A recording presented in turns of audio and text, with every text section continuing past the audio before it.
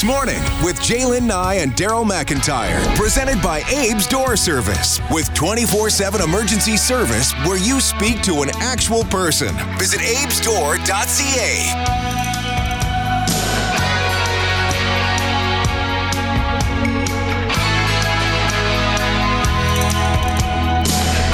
It is 6:37. If I haven't said good morning to you before, I have now. Good to have you here on This Morning with Jaylen and Daryl. Jaylen is on vacation for the rest of the week. She'll be back after the long weekend. There are some changes coming that you may see through your social media, or actually it would be more of a matter of no longer seeing.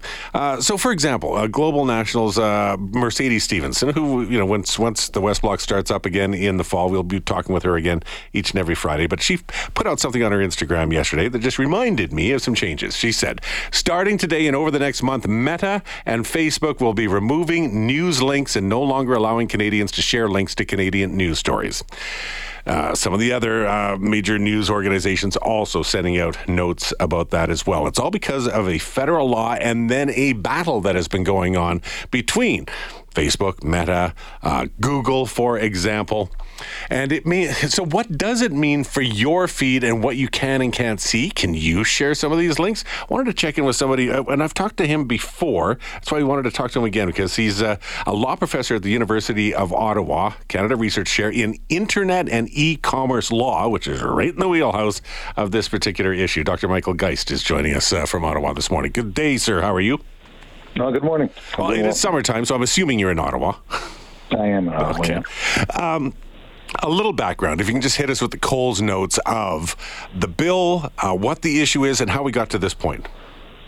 Sure. So, the government was lobbied, frankly, by the media sector, recognizing there's been challenges, and came up with this legislation that rather than adopting, say, mandated contributions for a fund or taxing the big tech companies, it instead settled on an approach somewhat similar to what we found in Australia, though I would say times have changed, in which there would be a mandated payments for link system. If you linked to news content and you were a large internet company, actually really only two internet companies, Meta and Google, and you had those links to news stories, you'd be required to negotiate deals with the underlying news sources. The hitch was that, first off, mandated payments for links that are posted typically by the news publishers themselves and refer traffic back to the publishers. It's an odd thing to say that you now have to pay for the privilege of sending traffic back to those sites. But beyond that, the way the law is structured is that if you don't link to that content, well, then you're not caught by the law. And the companies warned really from day one that if this law passed, if they went to this process of mandated payments for links, they would take the step of simply stopping to link. And that's precisely what's happening. So could they still mention the basics of the story and say this is what they're reporting? And I guess if you want to see it, you can go to their own website. Would they still do that? Or it doesn't sound like Meta or Instagram or Google would even bother with that. Well, first off, there's not a they there, right? I mean, in the case of Facebook, it's users themselves that are posting things. And as I say, in the case of news, it's very often the publishers that are doing the posting. The government's been pretty clear that the legislation would not apply simply to speaking about the news. No, so people can certainly still talk about the news. They're not in the business of censoring discussion on this kind of content. What they are doing is that they do flag where there are links to news organizations, and those links and posts that include those links will be blocked. And I should note that from a Canadian perspective, because of the way the government structured the law, it's true, yes, that Canadian news organizations won't be able to post content that Canadians can see. But we should note first that people outside of Canada will be able to see that Canadian content. But Canadians will not be able to see not only Canadian content, but foreign news content as well. All of it won't appear on their feeds. There are a couple things at issue here. Let's deal with this first one. Does this boil down to being almost a game of chicken? So the idea was to try and support local media, support the jobs that they do, support the work they do, and not allow other companies to profit off their content, all the work that they have done, without sharing something. So I get that, but the different news organizations use these social media formats to promote their own material, to share that material, and to inform the public. So I can see that Facebook and Meta are big enough that they can just go, yeah, well, we won't do it. But it seems like it will hurt the news organizations more. It's absolutely going to hurt the news organizations more. This is going to be devastating to them. They're losing not just the value of the links, which some have estimated into the hundreds of millions of dollars, but deals that the companies did have with news organizations are going to be canceled, and the legislation just isn't going to generate any revenue at all from a company like Meta because it doesn't apply to Meta, given that they won't be linking. And we should be clear, Meta isn't using the content. They don't publish full text of news articles. Yeah. Publishers typically post links to their content. It drives the traffic back to the publishers, and that's what they say they want to be paid for. So it would seem that it's just flawed legislation. That's certainly what Facebook, Meta, and Google have been saying, that this is flawed legislation in the first place, and that's why they're taking the steps that they are. In your opinion, well, I think it's pretty clear. It's got to be flawed. It's certainly not doing what it's supposed to do. No, it's deeply flawed legislation, but it isn't just that it's flawed legislation. It's that I think, respectfully, the government's approach to this has been so flawed. They just kind of seem to assume that it was just a game of chicken, that somehow they just pushed ahead with this, that somehow news was too valuable for a company like Meta to go without. Even though the company made clear, really almost from the beginning, they said, listen, news is about 3% of users' feeds. It's highly substitutable. People spend the same amount of time on the platform, whether clicking on a link or looking at photos. In fact, if anything, news is not what Facebook actually wants people to do. They want people to stay on that platform. When you click on a link, you leave the platform. This is not valuable content for that company. And the fact that the government failed to really recognize what was at play, have no plan B, and in many ways is now setting back its effort to support the Canadian media sector by years, is really unconscionable. I'm left to wonder, because this is supposed to go into effect, I believe, in 5 months. Is that correct?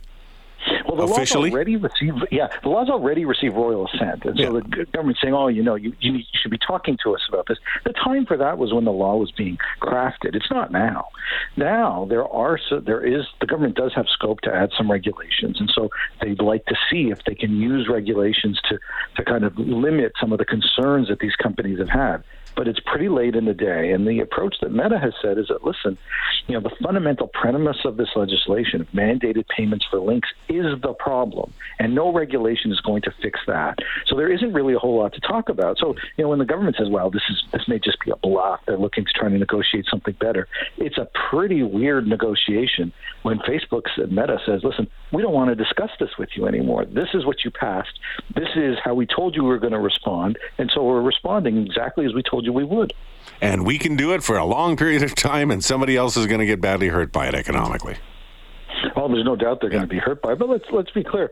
The law never even applied to many other sources of links. Doesn't apply to Twitter. Doesn't apply to Microsoft. Doesn't apply to Apple. I don't understand why. It was a strange law in the way they crafted it from the beginning. Why is that? Why is it just Facebook, Meta, Google, and not Twitter? Twitter is exactly the link machine it's always been. I totally agree. And so when the government says this is all about value for links, that argument falls apart when the sources that really are about links aren't even subject to the legislation. It only applies to what are described as essentially digital news intermediaries, which have to have sort of a dominant position in the ad space for the purposes of negotiation. And, the government's made it clear that they only believe that there are two companies right now that qualify in that regard, just these two companies, and neither of them will qualify if they don't link. And so that's why we may find ourselves with a piece of legislation that doesn't apply to anybody, doesn't raise any new revenues, but does create significant harm in terms of the lost links on these platforms and the canceled deals that were already worth millions of dollars. I don't know if this is outside of your scope of expertise, because it's a little bit of crystal ball sort of gazing. Is there any chance that the federal government completely steps back? I would think sometimes that there are egos and stubbornness and saving face, etc., but it almost sounds like something that should just be scrapped and started all over again. What are the chances? I think that's right. But, at least for the moment, there's a lot of what I think is pretty empty, tough talk, to be honest. And, they keep saying, well, we're not going to back down from big tech. I don't even know what that means at this stage. If it means keeping the law in place, well, ultimately they are harming Canadian media, the very entities that they thought they were going to support, and they're harming individual Canadians, because those that use these platforms to engage in news discovery and click on those links won't be able to do it. What's the old line? I know I'm a bit of a smart aleck, but hi, we're from the government. We're here to help. Off you go.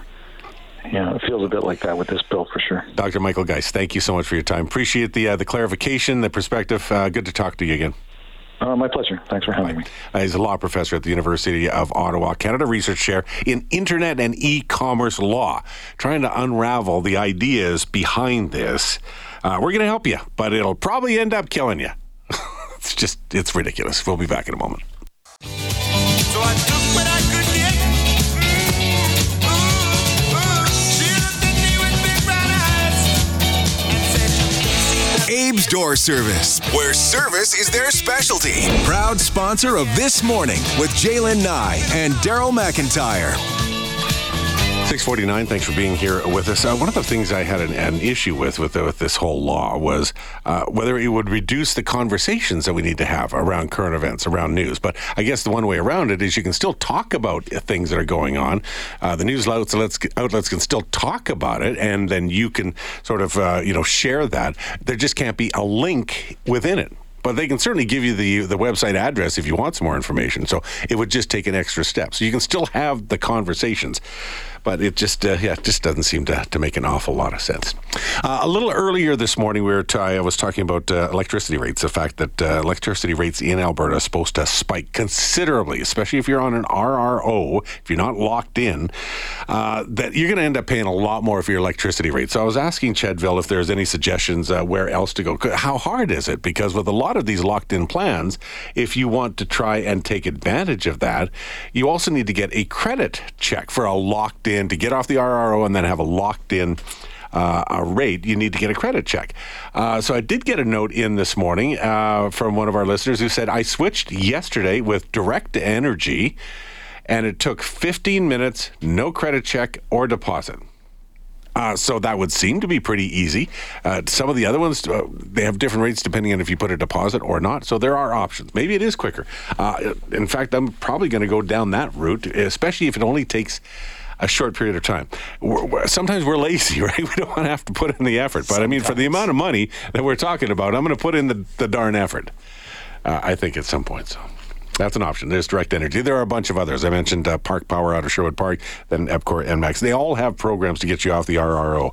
And then we'll see whether that even lasts anyway down the road. As you may have heard in the newscast, there is some talk about trying to, revisit the whole regulated rate option idea, and then having there's a smaller group of people who end up paying a lot more to cover off some of the, not rebates, it was just a deferral of some of the power costs from previous years. Anyway, there's one option. Do you have any others, Chedville? I'd love to hear from you, 780-496-0063. What have you done? Has it worked out? It's been easy. Got another note in from AMFM that says, hey man, I locked in a long time ago when the price was way down and I got it for 5 years, so I'm laughing.